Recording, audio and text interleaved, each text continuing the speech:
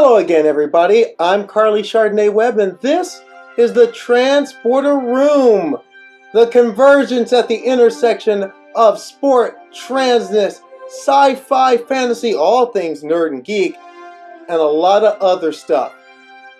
Happy holidays, everyone. And whatever holiday you celebrate, I hope it was special, and I hope it was wonderful. And we have a few more days left until we can close the book on 2021 and head into 2022. And part of that is, of course, our end of year awards. And right now, the Outsports end of year awards, as we go to press, we've given out 3 so far. We gave out female hero to Raven Saunders, the male hero, hockey player Luke Prokop, and of course, our annual Asshole of the Year award, which was given to very much a cast of thousands. Mainly a lot of people who've decided that misgendering is the thing they want to do. Well, if you misgender transgender people, especially transgender people in sports, in my book, you're an asshole. Hashtag just saying.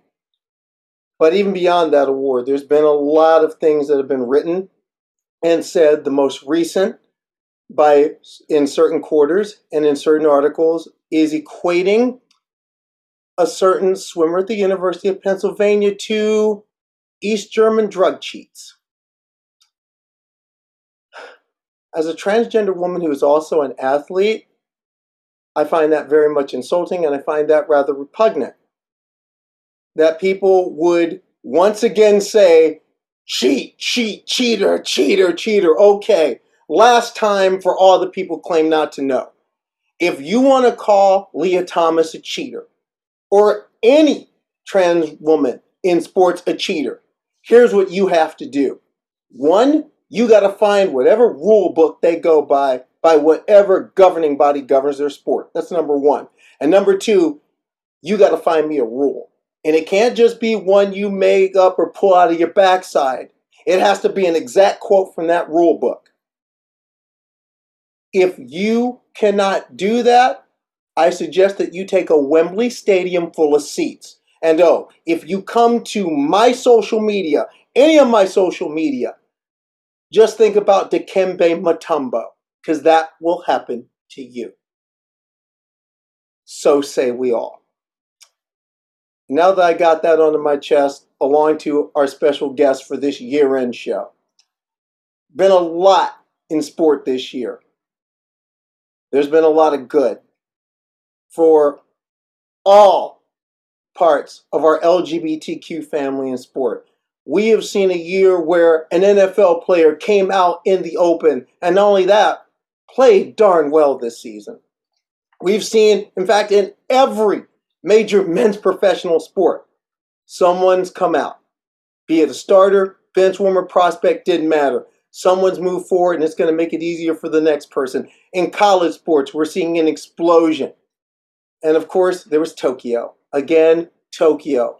It was beautiful. 185 out athletes, 56 medal winners. Not too shabby. And I might add a world record holder. And I might add the first trans woman to be in an individual event. And the first trans non-binary competitor to win a medal. And not only did they win a medal, they won a gold medal.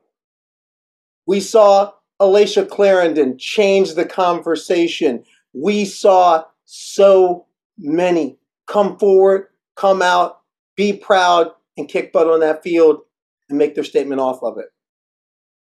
And one of those was on September 10th on a soundstage turned MMA ring in Miami, Florida. But it wasn't so much that Alana McLaughlin fought that night.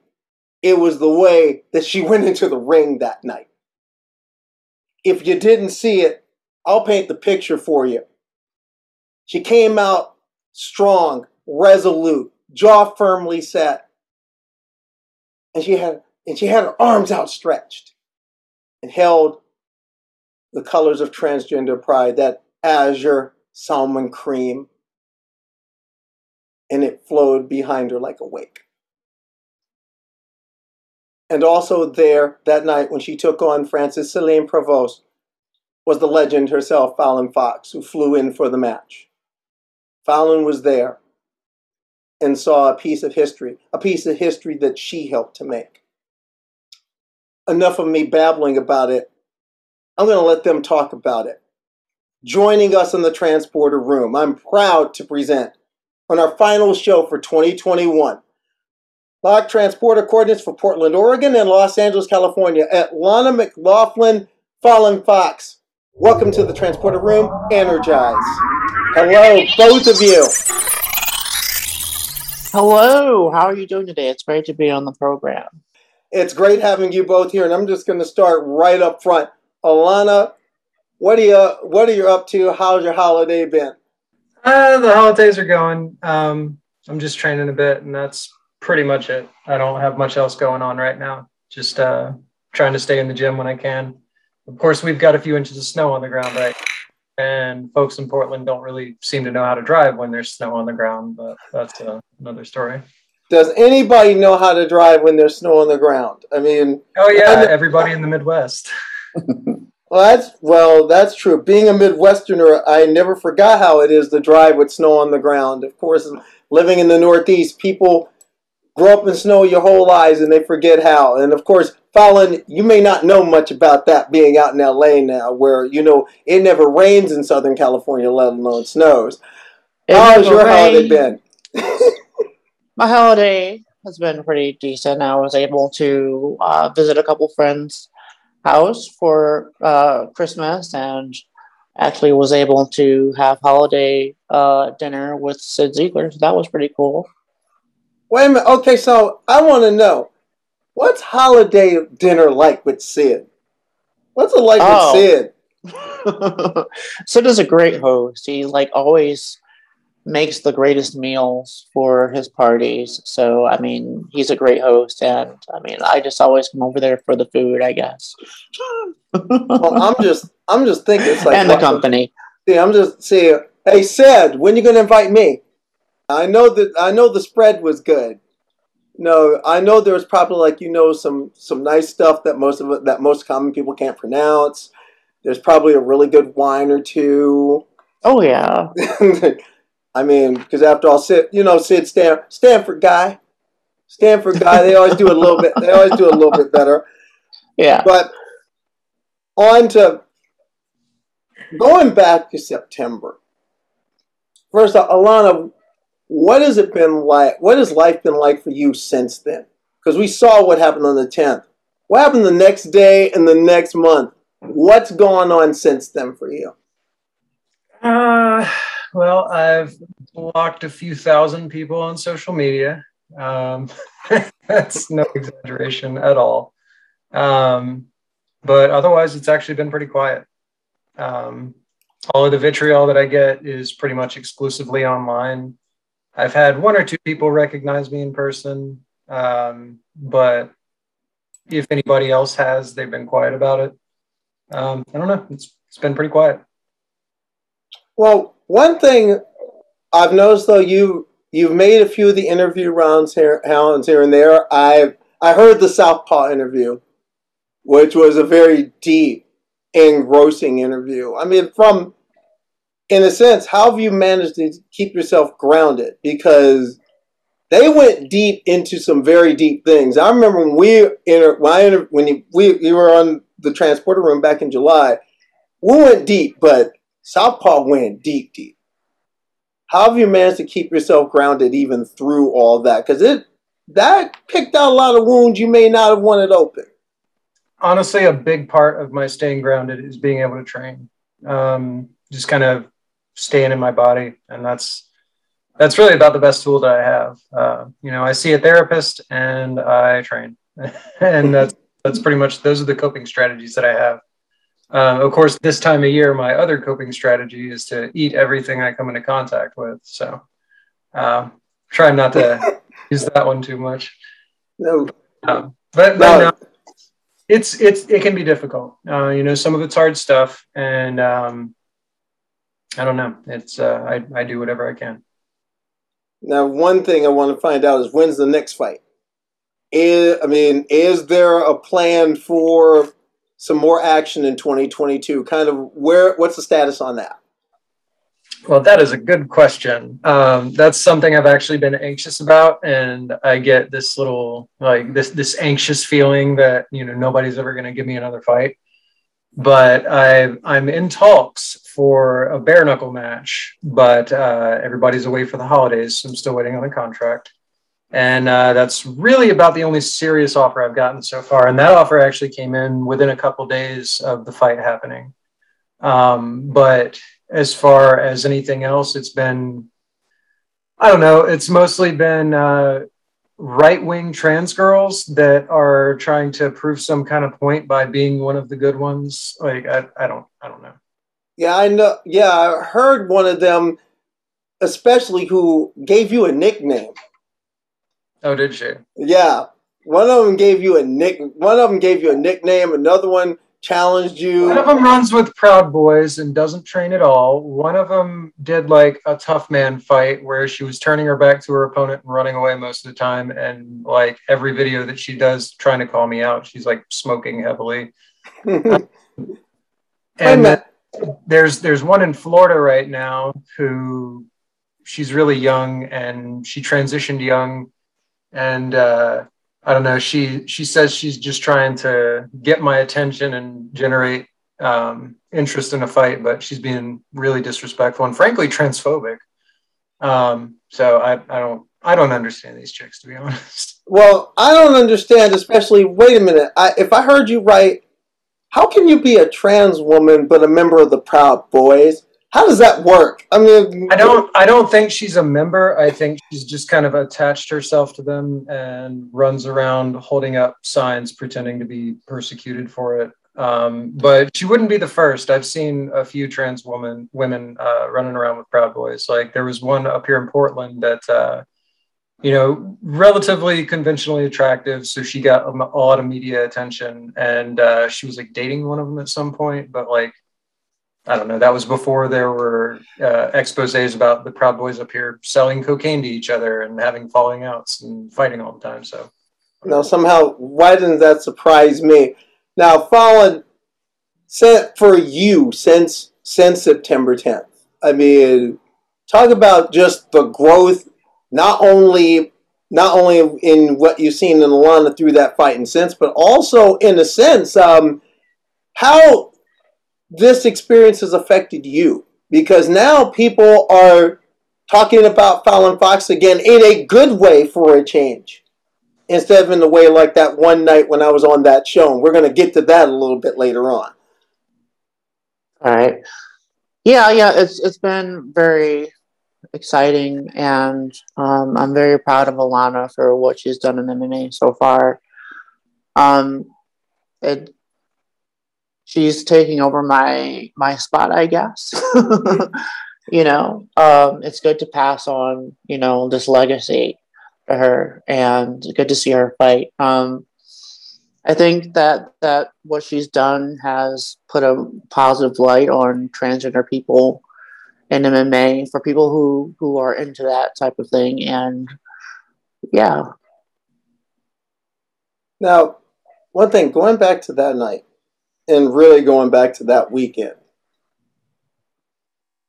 Alana, what was it like for you knowing that when you hit that ring and you're set to go into that fight, Fallon was going to be there?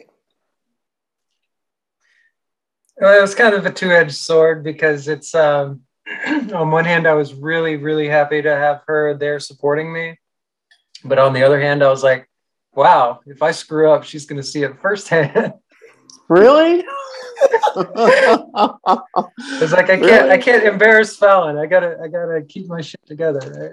Trust me, you wouldn't have embarrassed me. I don't think it was your first fight. It wouldn't have embarrassed me at all if you would have stumbled. But you came through. I did stumble a couple times there. Well, I can tell you, I think I was sitting in the very seat I'm sitting in right now. It was 11 at night, just watching it, and I was like nervous. I was nervous, but then you came out. Tell me about the entrance. How did you do? What made you decide to do that?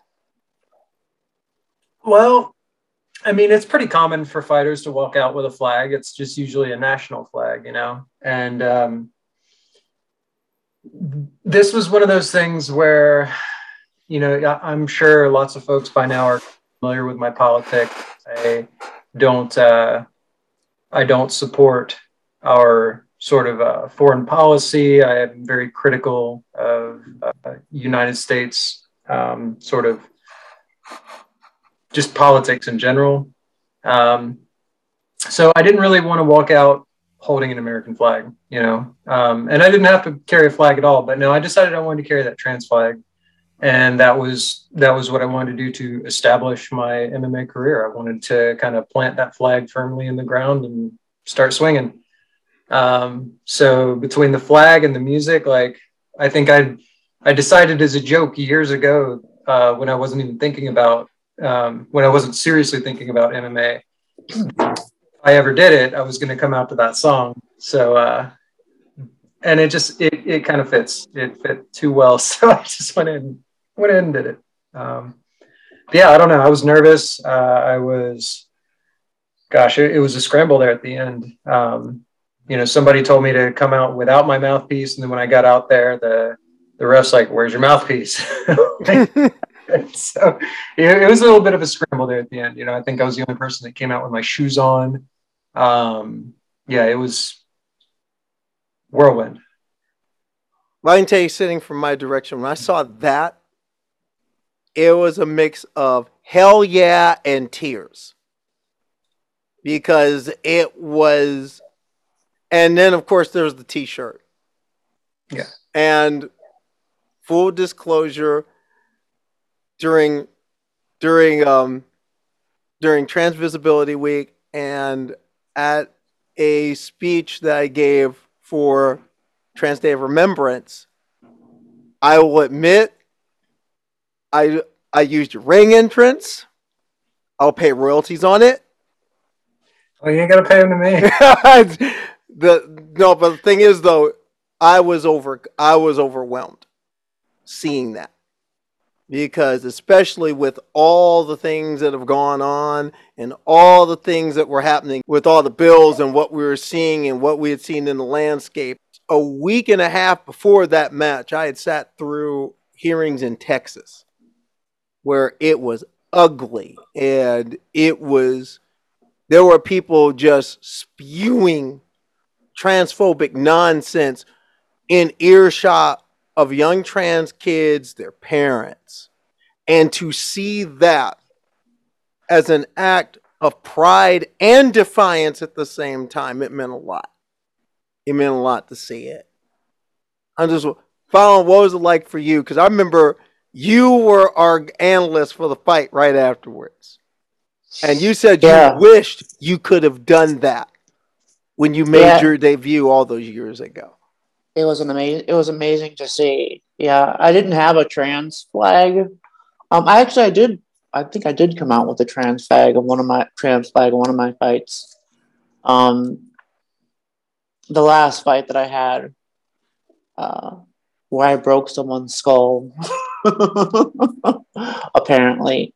But yeah, it was very inspiring to see, and I think it was very inspiring for a lot of, especially trans kids, coming up to see the flag presented and to see Alana coming out. Very emotional time for everyone who's interested in the subject. Yeah.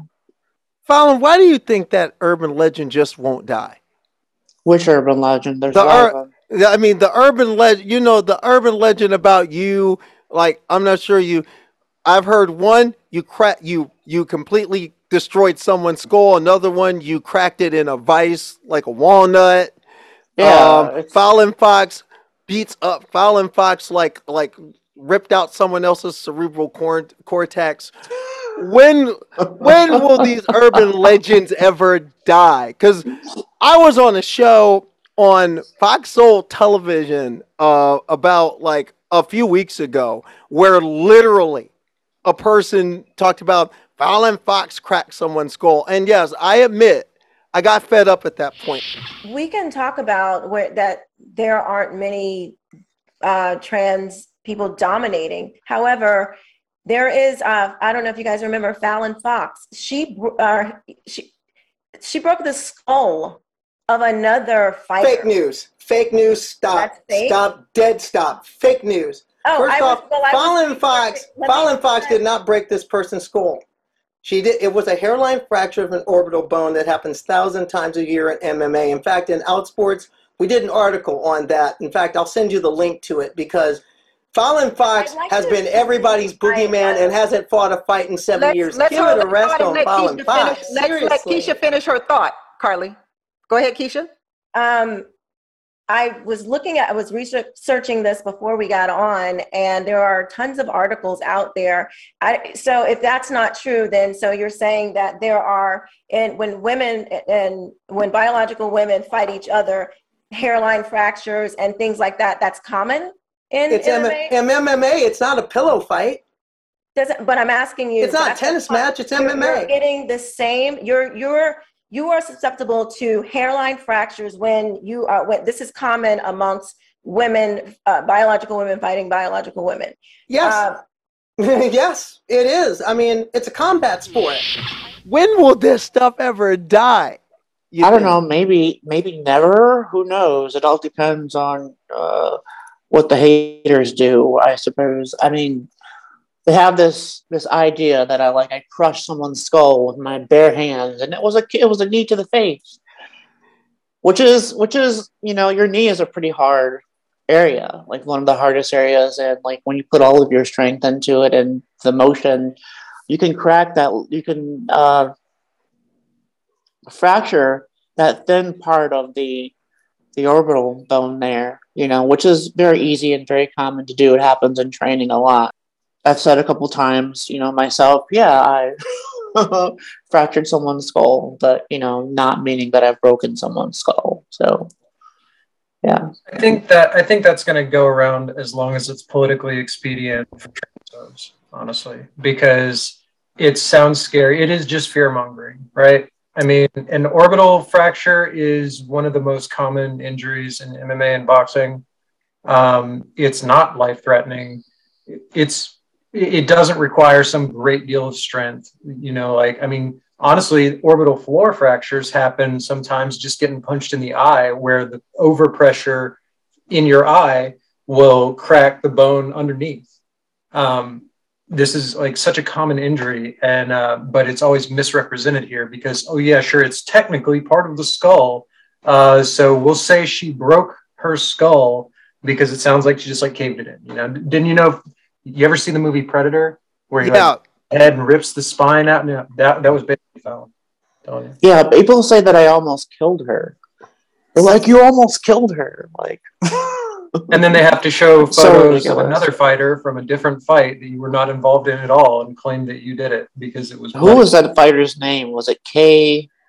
Oh, I don't even remember. Kay Hansen or something like that, which is someone I never even fought. But you see, that's the thing. No, but you see, that's the thing. Because I remember, Alana, in our first interview, you said, I expect them to come after me. And in some ways they did. I do want to talk about the fact that your clapback game was way strong. Especially on a certain Mr. Jake Shields. Everybody's clapback game seemed to be way stronger than him. I wonder how much Fallon influence was in that clapback? Because there was a certain Fallon in that somewhere. Maybe a little bit. I don't know. I usually try not to engage too much with the transphobes online because there are so many of them, and if you get sucked into it, you'll be at it forever.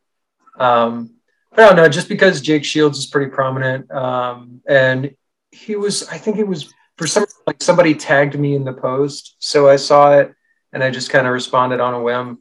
But most of the others, like Sean O'Malley was talking shit. Who else? There were a few people that had things to say, but they didn't actually tag me in anything. So I didn't really pay it any attention. But I think the Jake Shields when someone actually tagged me in the thread. So I came in and said a few things.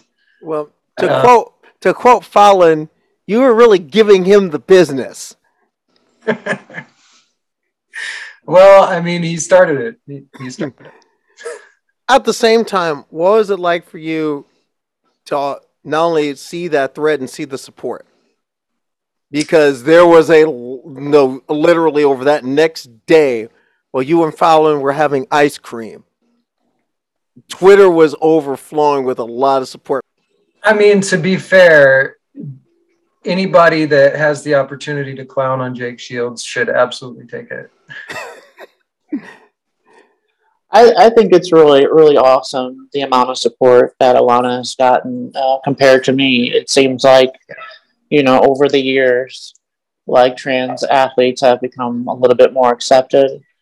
And it seems like, Alana's getting a lot of positivity. Whereas when I came out and I was competing, I got a lot less. I don't know if it's because it might have something to do with the perception that people have.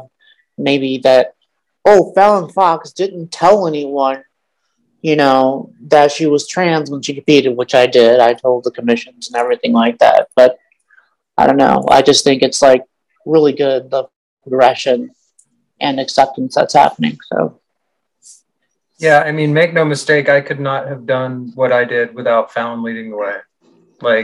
It was harder when Fallon did it.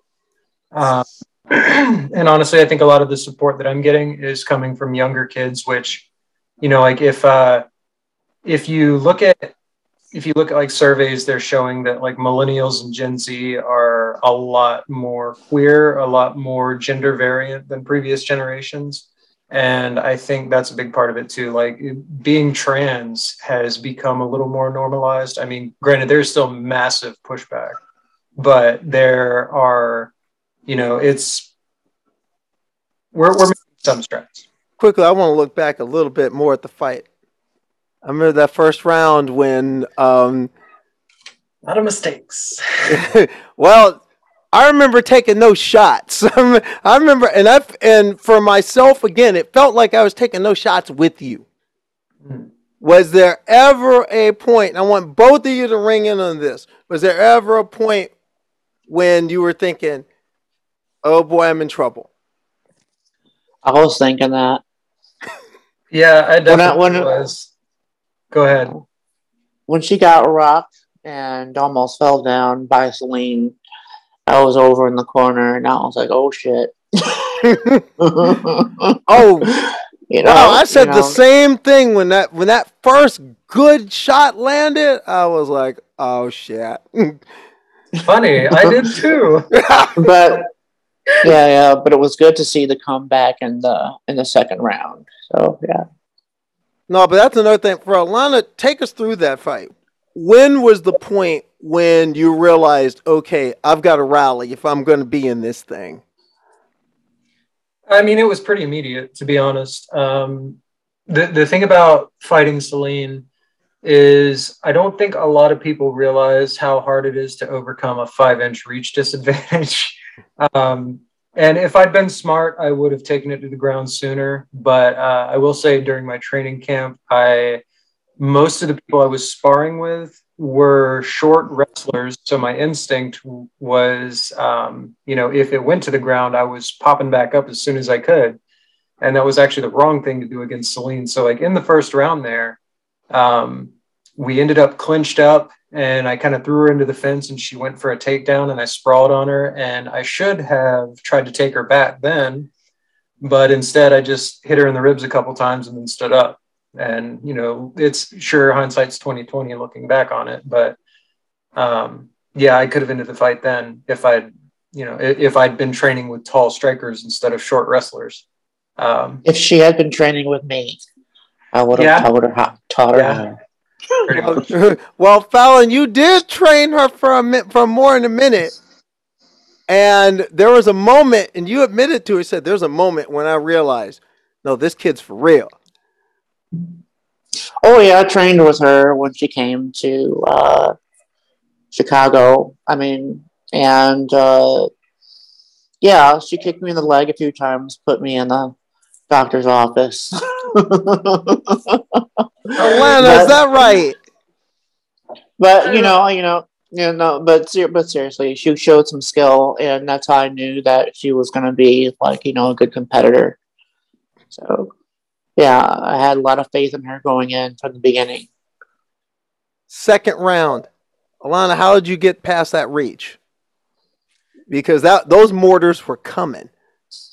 Well, I was trying to figure that out myself, honestly. The thing is, I was trying to, in sparring most of the time, I tend to use my jab a lot, like probably overuse my jab and sometimes be guilty of not following it up. But with Celine, my jab just couldn't reach her. Like I'd throw a jab and I would come up 4 or 5 inches short and she's a landing, every time. So that second round, pretty much by that point, I had actually invested a lot of work to the body there. And I don't think it's obvious how many times I hit her to the body, because almost every time I hit her to the body, she was hitting me in the face, and that's what people notice. But she was definitely running out of gas there in round two. In fact, the first solid shot I landed on her was a right hook to the body, and it actually started to crumple her. But going back to your earlier question about like, when did I know I was in trouble? It was that very first like hard punch that I landed on her, because I saw her start to crumble and she winced. And if you go back and watch the fight, it's just a split second, but she starts to wince and crumble forward and grab her side. And then just her face just went completely blank. And she stood back up like the fucking Terminator. Oh shit, I'm in trouble now. And that was that moment where you said, I just hit this person with everything I got. Yeah. And they just came right back up, and it was like Yeah, no, she's tough as nails, and overcoming that reach that was the story of the fight. So I landed my overhand right a lot. And in the second round, I think my head was starting to clear, but like when she rocked me in the first round, honestly, the rest of the first round was just trying to stay conscious and keep my head about me. I think my thoughts of defense, like covering up, kind of went out the window, because I was like, oh, I better finish her as fast as I can or she's going to knock me out. So yeah, I wasn't thinking super clearly in round one there, but round two, I just kept catching her with that overhand right. I'd go to the body and then up to the head. And then I gave a little knee tap to kind of confuse her. I was thinking about there's actually a combination we were working in training where you'd go for a knee tap to kind of feint the takedown and then come up with an uppercut. But she didn't really quite bite on that. So then I just went and took her down, and that was the story of the fight. And then of course there was the end game. You got her on the canvas where you wanted her. And then from there, it was BJJ all day. Yeah. Although I'm actually more confident in my striking than in my BJJ. So if you'd told me that I was going to finish with a submission, I wouldn't have believed you.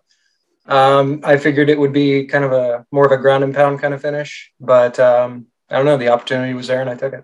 What was going through your head when they were raising your hand? Basically the background shot that I have right now.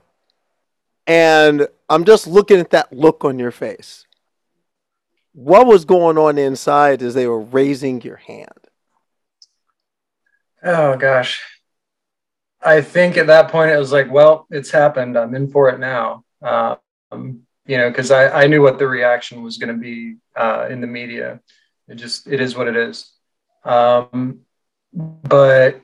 also I think there was a certain amount of being thankful that the fight was over, because I was definitely, like you said, I was eating some shots. Celine ate some shots too. And, I rocked her pretty bad myself. But she was, her 1-2, like just her reach, her range, like she was just landing consistently over and over. It was rough. It was a rough time. Nobody really enjoys getting punched in the face, I don't think. Have you had a chance to talk to Celine since the fight? Yeah. Because y'all had a moment after the fight. Yeah, we've talked a couple times. We actually saw each other at breakfast the next day. We chatted a little bit then. We've talked once or twice on Instagram. Nothing too in depth, just checking in. But yeah, she's an amazing competitor. I was honored to share the cage with her, and yeah, it was a great fight. Since then, even with a lot of the things that have gone on since, for you, if you had to start over and do it again, would you? Yeah, I would. And by the way, what flavor ice cream did you two have the next day? Those are some big scoops right there. For those who don't know, the next day, Fallon Fox and Alana McLaughlin were out in Miami the day after the fight celebrating having ice cream. I gotta know what flavor that was because those scoops were humongous. Those were huge.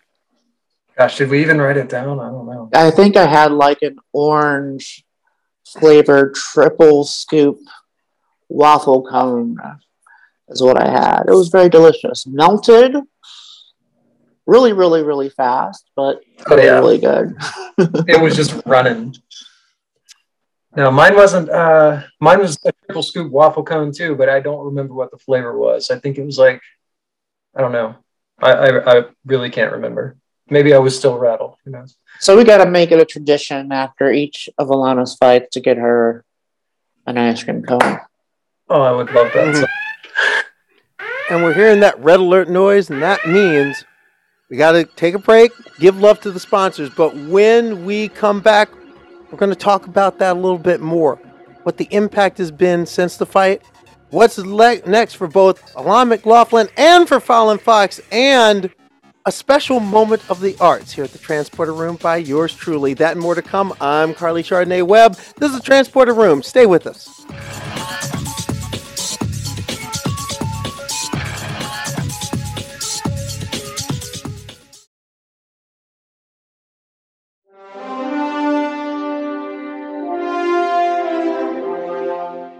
And welcome back to the Transporter Room. I'm your host, Carly Chardonnay Webb.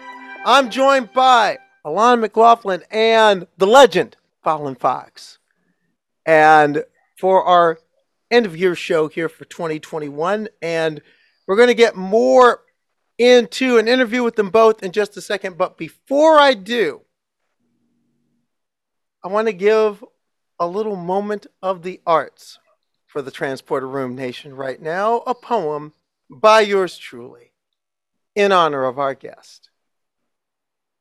A child grows among the palm meadows, unsure of their fit, unsure of their place, tucked in the Bible Belt, gamecocks, tigers, show no fear while growing up queer. Molten fire flowing through the school halls, tells of a truth through a poker game of youth. Gender police like a sheriff with no relief, but tough and resilient. Try her and feel that you'll fight her law, and her law won. Fights in the schoolyard became hand to hand for the last chance to claim a manhood, a man's life, a man's struggle. Molten fire hardened against the Taliban. Queer palmetto child off to Afghanistan, not just a soldier, now an operator, but 6 years and change later, and you find out who you really are. Left all that molten longing and wanting not to be here back in Kandahar. Peel the layers back, and ditch that straight and narrow. Find your stride and wide birth, give birth to Lady Pharaoh. And along the way, through trauma, through frustration, the jigsaw of existence, you see a cage and fighters and proud resistance. What did the fox say? What did the fox do? Fallon Fox is kicking butt. I want to do that too. A few years later, the legend knew. When you step into the ring and you put work in, Combate Global needed a fighter. Feldman got someone you can put a finger on. Got a protege hard as hell bouncing around Portland, Oregon. Times passed, deal made. Miami palm trees in the shade, no. Sweat in the gym, time passing. 2021 at last, then time to prove all the doubters wrong. September 10th, let's get it on. Azure salmon cream flowing like a dream. Athena Alana will not hide. You saw the t-shirt in transgenocide. Buckle up, let's ride. Oh, bonjour, mademoiselle. Je m'appelle Chéline. I've come from France to snatch your dream. The French woman was tactical, practical. The reach was locked on, and the tone was too good. The chin was willing, but the legs were buckling. The girl is getting rocked. The girl is getting knocked. How did she survive? How did she survive? How did she survive being asked the why? Why you carry yourself like that? Why you wear that? Why you move like that? Why can't you conform? Because she's a survivor. Survivors of storms.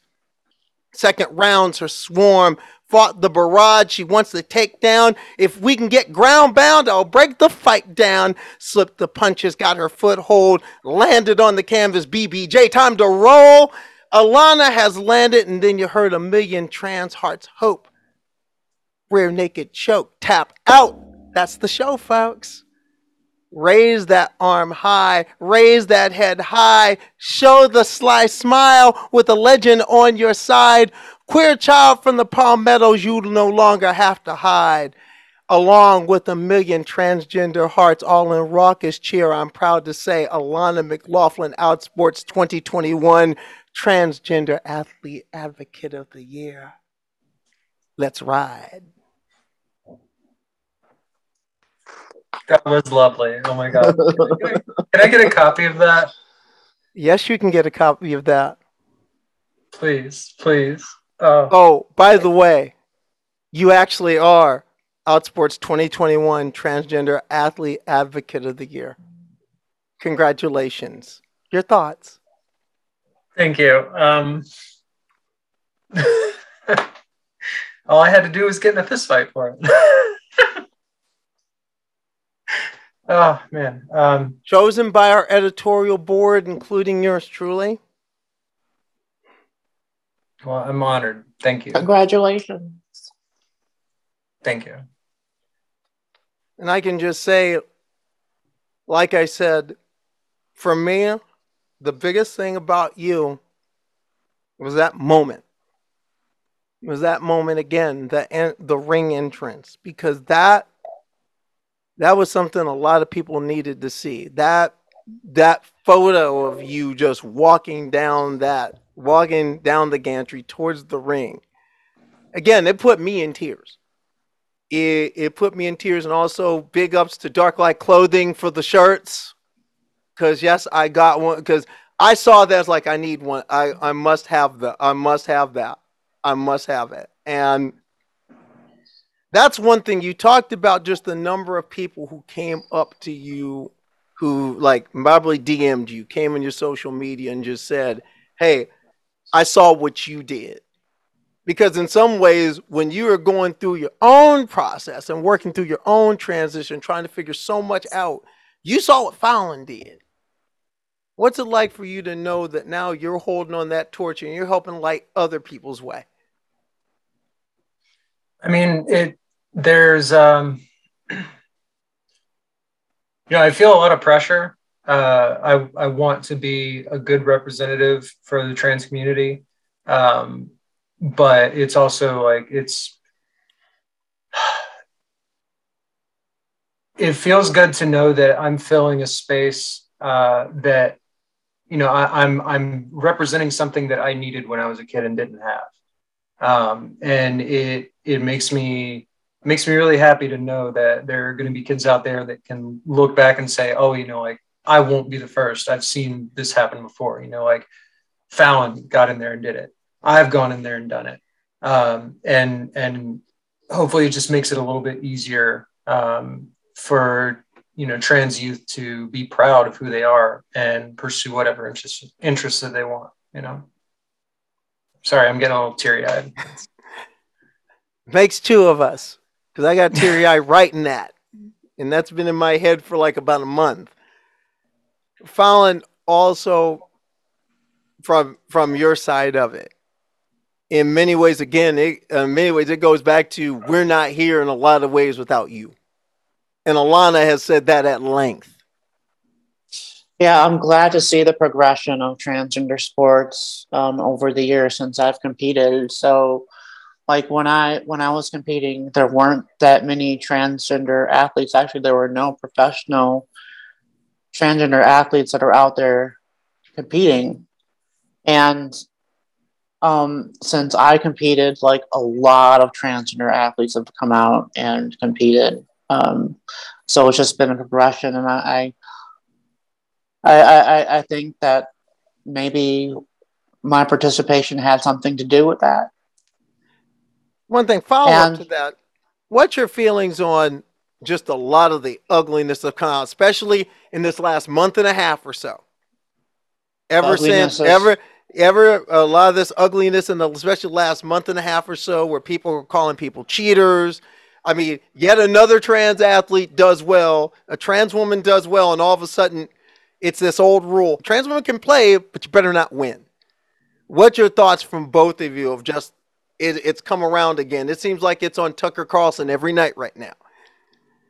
yeah, I think that's appalling, and I think it has to do with the fact that we're gaining ground and we're doing well, and the opposition doesn't like to see that. So I mean, it's kind of a good sign in a way that they're coming after us, like, as hard as they are, and that they're so mad about it because we're really getting on their nerves. And I think that's a good position to be in. Always, you know, get on the nerves of the haters who are wrong. So Yeah, I mean, when you say haters, like that's literal. Like you're talking about people whose political platform is finding someone that they can hate and unite behind. When they lost the gay marriage fight, we were the next obvious choice for them to focus their ire on. And I think that's part of why Fallon got so much shit when she did, is because it was right around the time of that gay marriage fight. Like once it became the law of the land that gay marriage was legal, then not only were trans athletes like the next big boogeyman, but like that was the perfect timing. That's when Fallon was there, and that's why they went after her so hard. So, I mean, I'm inclined to agree. The fact that we are being targeted so hard, the fact that they're coming after us like this, it's because we're winning, frankly. Alana, where do you find your trans joy? Because we talk about trans trauma a lot. Where do you find your trans joy? I This is always kind of a difficult question for me, because I feel like in a lot of ways I still don't get to quite live the life that I want to. Because you look at things like, if you followed national media for the past couple of years, like basically since the Trump election, Portland has been kind of this hotbed of conflict, right? I've been attacked in the streets here. It's one of those. Am I hearing that right? Yeah. Somebody stepped to you in the streets. Well, I mean, it was before I was known for being a professional fighter, but no, I mean, that's the thing though, is like, it's, in the environment that we're in right now, and with some of the things that have happened, especially like up here in Portland, like it's pretty common for there to be protests where, these right-wing, fascist adjacent people are showing up with guns and body armor, and the police are protecting them, or they're holding people down for the police to arrest. Like there's really very little separation here. There was an open Nazi on the police force, and he was the head of ICE up until like 2019, I think. And that's just the reality here. So when I leave the house, I feel like, I can't just relax. I can't, wear a nice dress and some heels and just go out on the town. I feel like I need to be ready to be in a fight all the time. So, I'll go out and I'm wearing jeans and a hoodie and boots, and that's just kind of my day to day. So when it comes to finding my joy, I think it's in those small little, intimate moments with my friends and community members where I actually get to relax, usually over at somebody else's house. Or even at home, having friends over, like entertaining guests. But the pandemic's put a bit of a damper on that. So I don't know. It's still a work in progress. I find joy where I can. Nice heels in a dress. Okay, I'll bite. What kind of dress? What kind of heels? I mean, looking, I I'll really admit, haven't I'm even. looking for a fashion tip here. I'll admit to that.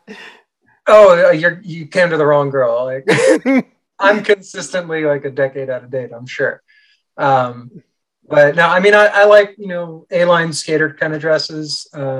Gives nice lines. I like the flare of the skirt. I haven't exactly had a budget for really nice clothes. It's been kind of, my heels are from Payless. Hey, there's nothing wrong. Hey, wait a minute. Do not sleep Payless heels. Yeah, Don't sleep yeah. those. Those are some good. I own more than a few pairs myself. Those are some good heels. But I'm just wondering because following you and Alana, y'all have hung out before. Okay, so I want to know when y'all both hitting that town, what you got? Well, we're hitting the town. I'm trying to get some fashion tips here. Have we ever gone out and dressed up together? Not really. When we were in No, it's Chicago, always it like was jeans there was and there was snow on the ground in Chicago. If you're taking fashion tips from me, you're gonna look like a biker. It's Doc Martens, jeans, and a leather jacket. Like, Hey, that might be my new groove for 2022. That's a fashion tip right there. I mean, we should all get out of our comfort zone whenever possible. But that's one thing to talk about again for the both of you. Kind of going back to, in a sense, that joy. If you both had an opportunity to sit down, because right now, and you've probably heard some of the stories, there is a swimmer at the University of Pennsylvania right now who's taking a furious beating in the court of social media and right-wing public opinion, named Leah Thomas. If you could get an audience right here and she was sitting down with the both of you, what would you tell her in a sense to kind of like help her kind of buck up and move forward and continue to compete through this ugliness that you're seeing right now? We were talking a moment ago about trans joy, right? Mm-hmm. And I personally get my trans joy from knowing that I'm affecting positive change for transgender people, like, around the world, like I'm helping influence that. And that just gives me joy. It gives me happiness. And with all the haters and all the hatred that comes after me and everything that I have to go through, like I still hold on to that. So if I were to ever sit down with her, I would try and tell her to try and focus on that positive change and the inspiration that she's giving to other people. Because in the end, I mean, I think right now and the state of things that are happening, I think that's the best thing to do. Fallon, as you were coming up, where did it get hard for you? Because on one hand, when I read about you, when I see you, you come across like, no, I'm the impervious badass. You cannot hurt me. But I'd be willing to bet behind closed doors, it hurts. When did it ever back up on you? When did it get hard? When did it get hard? I mean, are you talking about like back when you were trans in general, or back when you were fighting, especially? Yeah, well, it got hard from the beginning, from the moment when I first came out to Sports Illustrated, and people were coming after me. I mean, it's given me a lot of it's affected my mental health. Affected me by contributing to my depression. I've had suicidal thoughts before, and but like I said, I have to not focus on that and try and focus on the positive that's coming out of all of this. So, Alana, what would you tell that kid or any kid who's going through this? Because it's not going to stop even after this swim season happens. There's going to be the next one. There's going to be another one, and it's going to just start again and again. When it comes to social media, I would recommend judicious use of the block button. And really, I would say that, to any young trans athletes, whether it's Leah Thomas or anyone else, you're under no obligation to engage with these people. Like, just because they get in your face and try to tell you who you are and what you should do, like, that, you don't have to listen to them. Like, you do not have to listen to a word they say. They're entitled to their opinion, but you have to come at it with the understanding that, they're part of a concerted propaganda campaign against us. I mean, there was an example. There was a guy on my Twitter came in and made some comment. I can't even remember exactly what it was, but I took a screen cap of it because I went to report the comment, and he had said the exact same thing on dozens of other statuses. He just copied and pasted this comment, and I'm not sure, maybe it was a bot, maybe there was an actual person behind it, but the thing is, it's like pretty obvious that it's not just a one-off opinion. It is part of a propaganda campaign to demonize trans people. And I think when it comes to younger trans folks that are engaging with this kind of discourse online about trans rights, especially in the athletic realm, like, you don't have to listen to these people. And honestly, half the time there's not a real person there. It's just a cut and paste response. And it's warfare. It's psychological warfare. They're trying to drive us out of public spaces. And the best way to engage with that is often to just not. So I think that would be my biggest piece of advice. Just keep your head down and keep driving forward. But at the same time, there are real people as well. There are. I mean, the Clay Travises and the Tucker Carlsons of the world. And there are some people who claim to be voices that are supportive and inclusive, yet when the rubber really meets the road, it's no different than the voices that are calling for exclusion. For example, if Tucker Carlson called for either of you to go on his show, would you do it? I would only go on there with Alana by my side. And then we could wreck house together.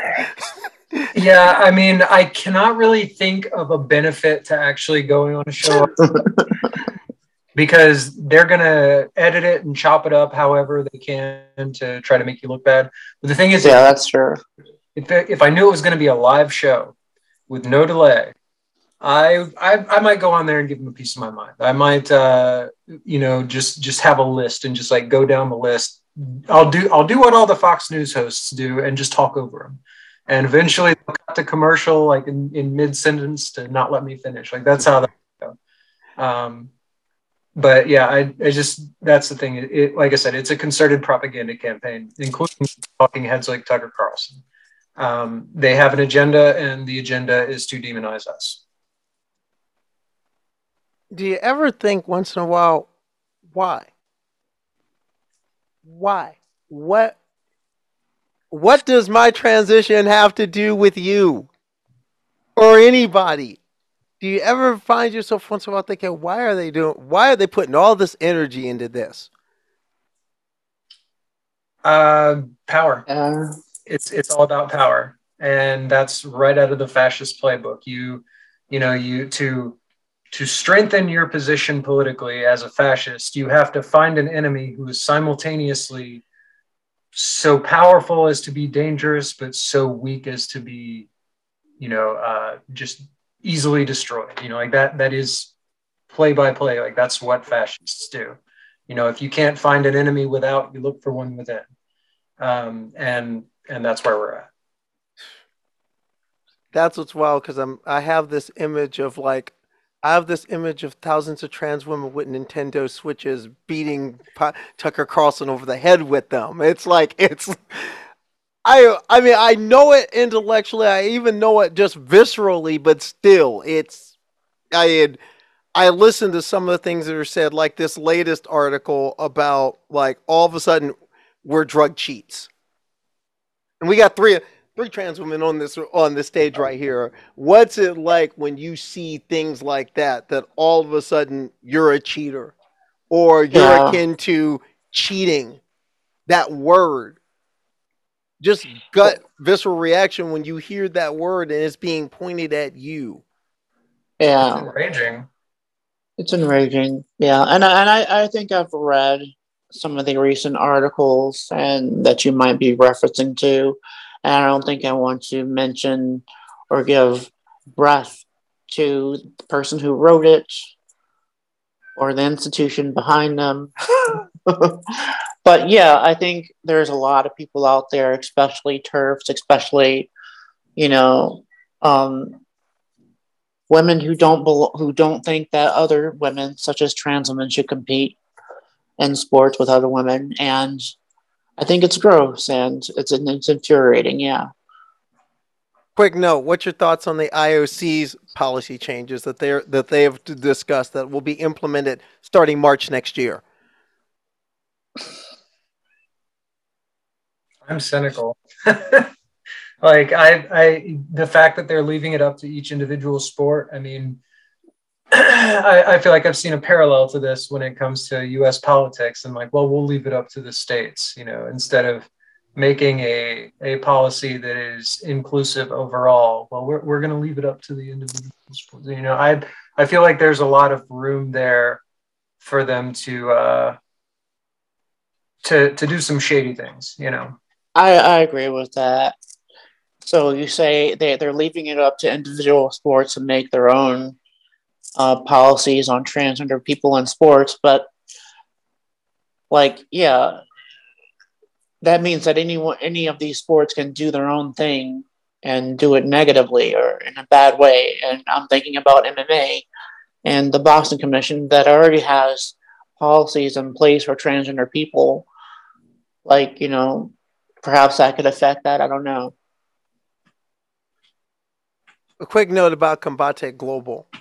What did it mean to not only have them want to sign on to this fight, but also, in a sense, get all into it?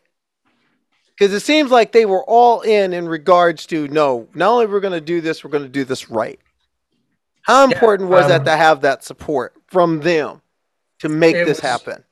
It was incredibly important. I mean, they had my back the whole time, and I really felt supported. And the fact that, considering who it was, Campbell McLaurin and Micah Fromowitz, like these are like OGs from the UFC. Like back even, way before the Zuffa era, this was like the original, like the first shows.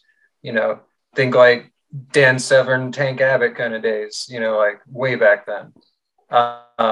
So having them in my corner, so to speak, like having them backing me up, like it was incredibly important. Like these were the original pioneers in the sport. So yeah, it was amazing to be honest. And Fallon, they got in touch with you, and they said, "Who you got?" Oh yeah. So I was in contact with Campbell McLaurin, the owner of, or was he the CEO of? CEO, yeah. CEO of Combate Global, and we were in talks. He was asking me if I knew of any transgender athletes out there who were MMA fighters, and I was like, hey, I got one who's been training for a while, and kind of sent them Alana's information and got her into a fight. So yeah. Now, coming into the stretch run here. So, as you know, this show was started by Geeks and Nerds. So we got to get some Nerd Geek up in here. So I'm just wondering, in this downtime, while you're in between the training, especially with the holidays, anything cool you've been binging? Any cool games you've been playing? Anything you've been reading? What's been good away from the daily grind? Well, while we're talking about nerd stuff, I've been reading some sci-fi. It's been years since I actually just sat down and read for pleasure. But yeah, I picked up a couple of sci-fi novels last week before, and went through them like a day each.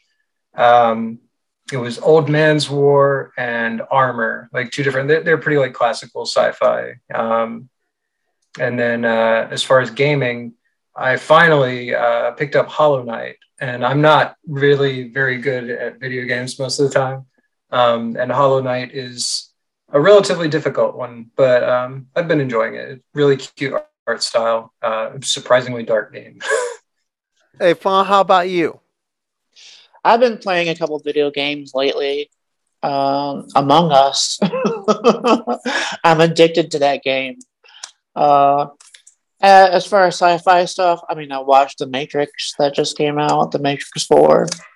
I haven't been reading much material, but and documentaries on scientific things such as or scientific theories such as the simulation theory, because I think that we're living in a simulation.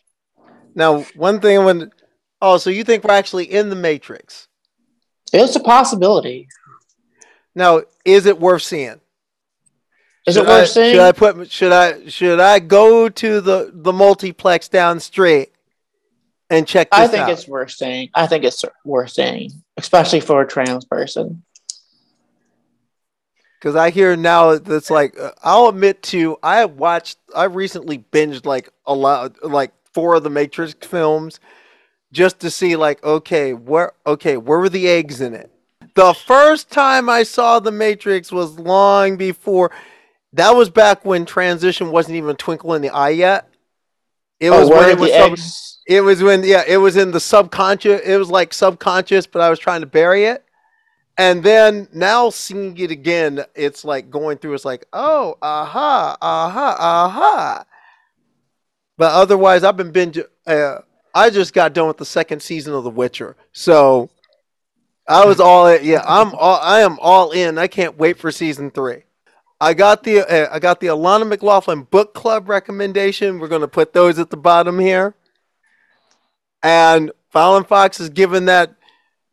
I don't know, how many stars would you give it? The Matrix. How many stars? Yeah. Can I give it a 1 through 10? Go ahead. I give it like a 7. All right, it's a 7. No, hey, okay, it's a 7. That means it's worth buying a ticket. It's worth buying a ticket, yeah. Now, Lonnie, you're trying to get it right now. You're trying to get things together for the next fight.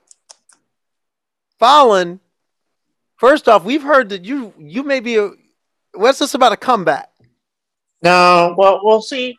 I tried to get back in the gym to try and see what I could do. I got back in the gym and started training, but during my training, like my meniscus, like was feeling kind of weak.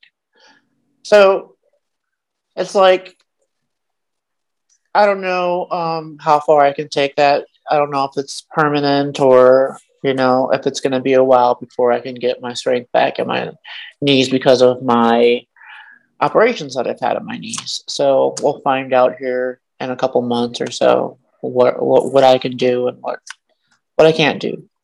Well, Fallon, I would suggest something safe. Do triathlons. Triathlons for my knees? Yeah, okay. Okay, no, you can aqua bike. Now, Alana, for you. We know you got a deal cooking, but what's the dream fight?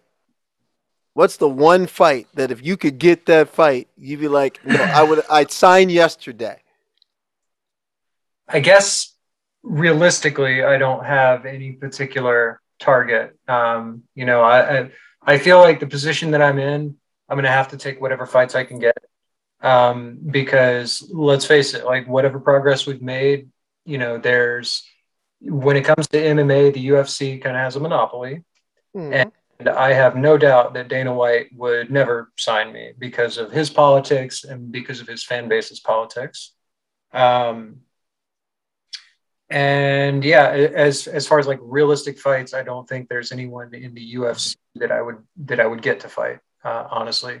Now, maybe another promotion like Bellator or something, or maybe one of the big names in Combate, honestly. I wouldn't mind throwing down with Loba Acosta in Combate. She's kind of one of the faces of the organization. But then when it comes to like just really putting my finger in somebody's eye, like just being annoying about it, like dream fights might be something like all these people that were like, oh, you should have to fight Brock Lesnar, you should have to fight, and they're like naming all these heavyweights. I'll say the same thing that I said online. You know, I will fight any man that is willing to drop to my weight and go on estrogen for 6 months or more. You know, and then you can tell it doesn't affect your performance. Well, well, and a lot of dudes ain't going to go for that. Oh, they're not. They're not. Because there's all the guys that say, well, Zuby didn't. No, Zuby didn't do it. But Who? no, the dude in Britain, the rapper guy who said who went to the gym, set up his little Oh. TikTok, and said, "I'm gonna break all these women's records." It's like, no, you didn't, because you didn't go through the process. Yeah. That dude, and in fact, I'll just call dudes out. If you really think it's that easy, I'm gonna tell you, do it. I say go, because I get this one.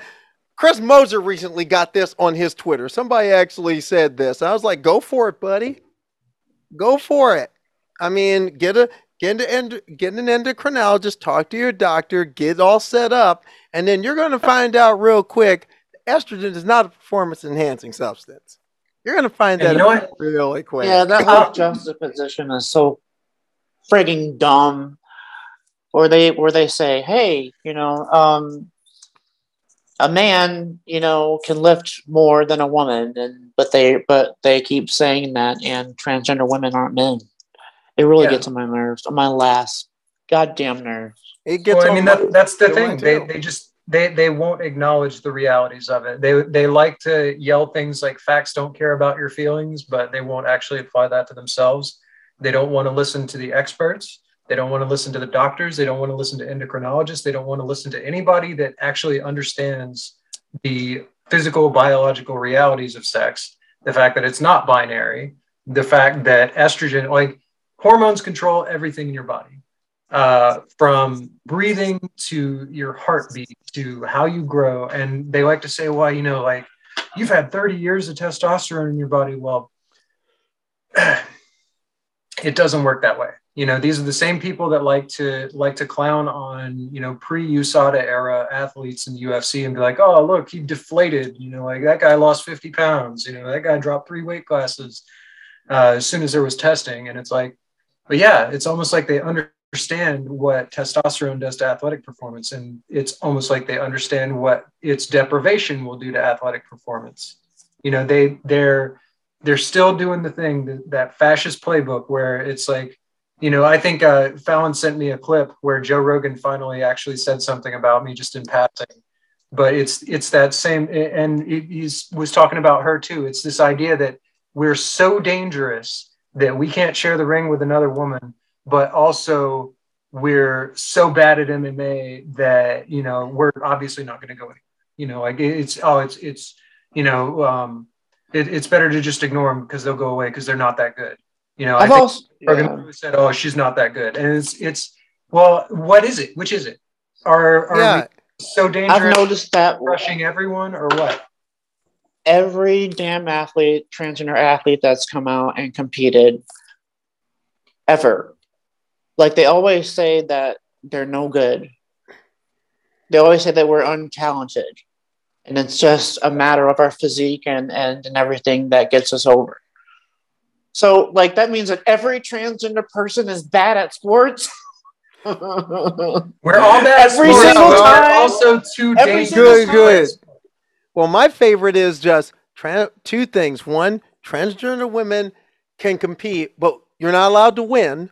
That's the first thing. You don't win. And then number two, people talk about where's the trans men, but nobody wants to sign Patricio Manuel to a fight. Nobody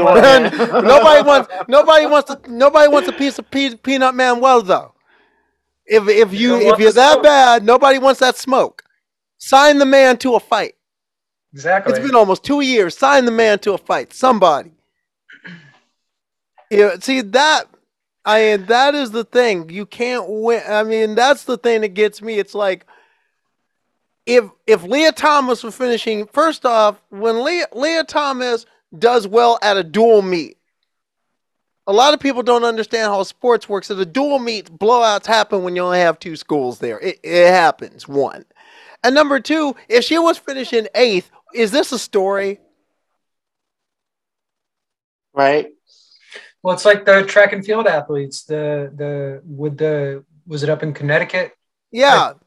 Where Yeah, no, they're dude. like, oh, these two trans girls completely destroyed the field, but also like the same girl that's like trying to sue to keep them from competing beat them 13 times before.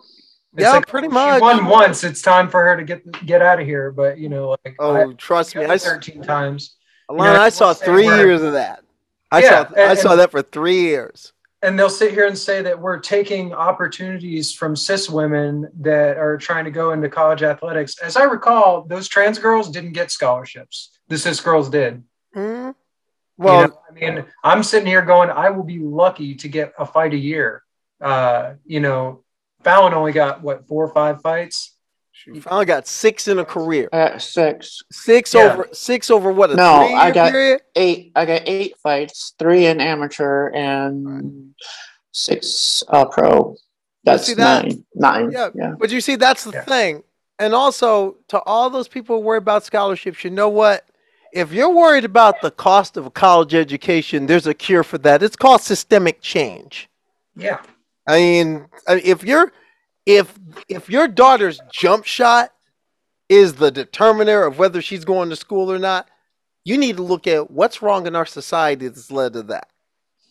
Everybody always talks about transgender women taking away college opportunities for cisgender women, but what about transgender women? Well, that's the thing. We're not the priority. They don't care. No, What's the thing? What about us? Like, we're women too. So it's like they're trying to remove us from that framework of being a woman. Well, to me, they're trying to remove people in general. Because I've said it constantly that this isn't just about sports. This is about erasure. Sports is just a way through the door. And the people who have put this together, they've said it.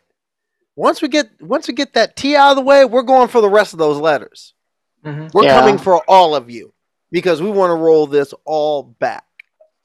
Yep. But in the meantime, something I want to see roll forward is Alana's career. So somebody, hey, Mike Campbell, let's get something going.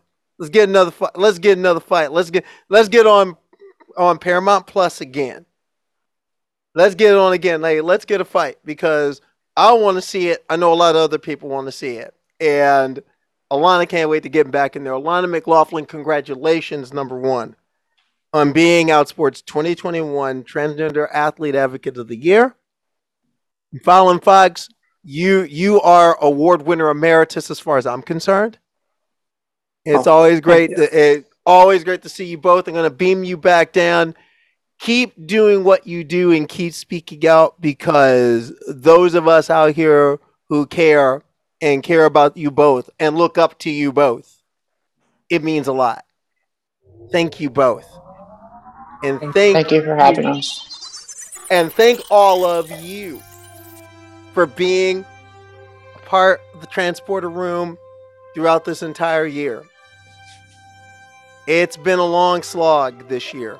This show saw change. We had a very special person head on to Greener Pastures, the co-founder of this podcast, Dawn Ennis, moved on as the managing editor of Outsports earlier in the year and, in a sense, bequeathed me this podcast. And I wouldn't have got through it without all of you out there and your support. Because like I said, everything I do for all of you, the people who support us. And if there's something you like to see or something you want to say about what we're doing this year or what we plan to do next year, because we're going to keep it moving in the 22, please, by all means, leave a message on our Twitter page, leave it on our Facebook page, and leave it at our new Instagram presence, Transporter Room 10 Forward. Like I said, everything I do for you, the people who support us. Well, that's it for 2021. We're looking for more in 2022. That's the Transporter Room for this week and this year. I'm Carly Chardonnay Webb. Live long and prosper and steady as she goes. I'll catch you all next year.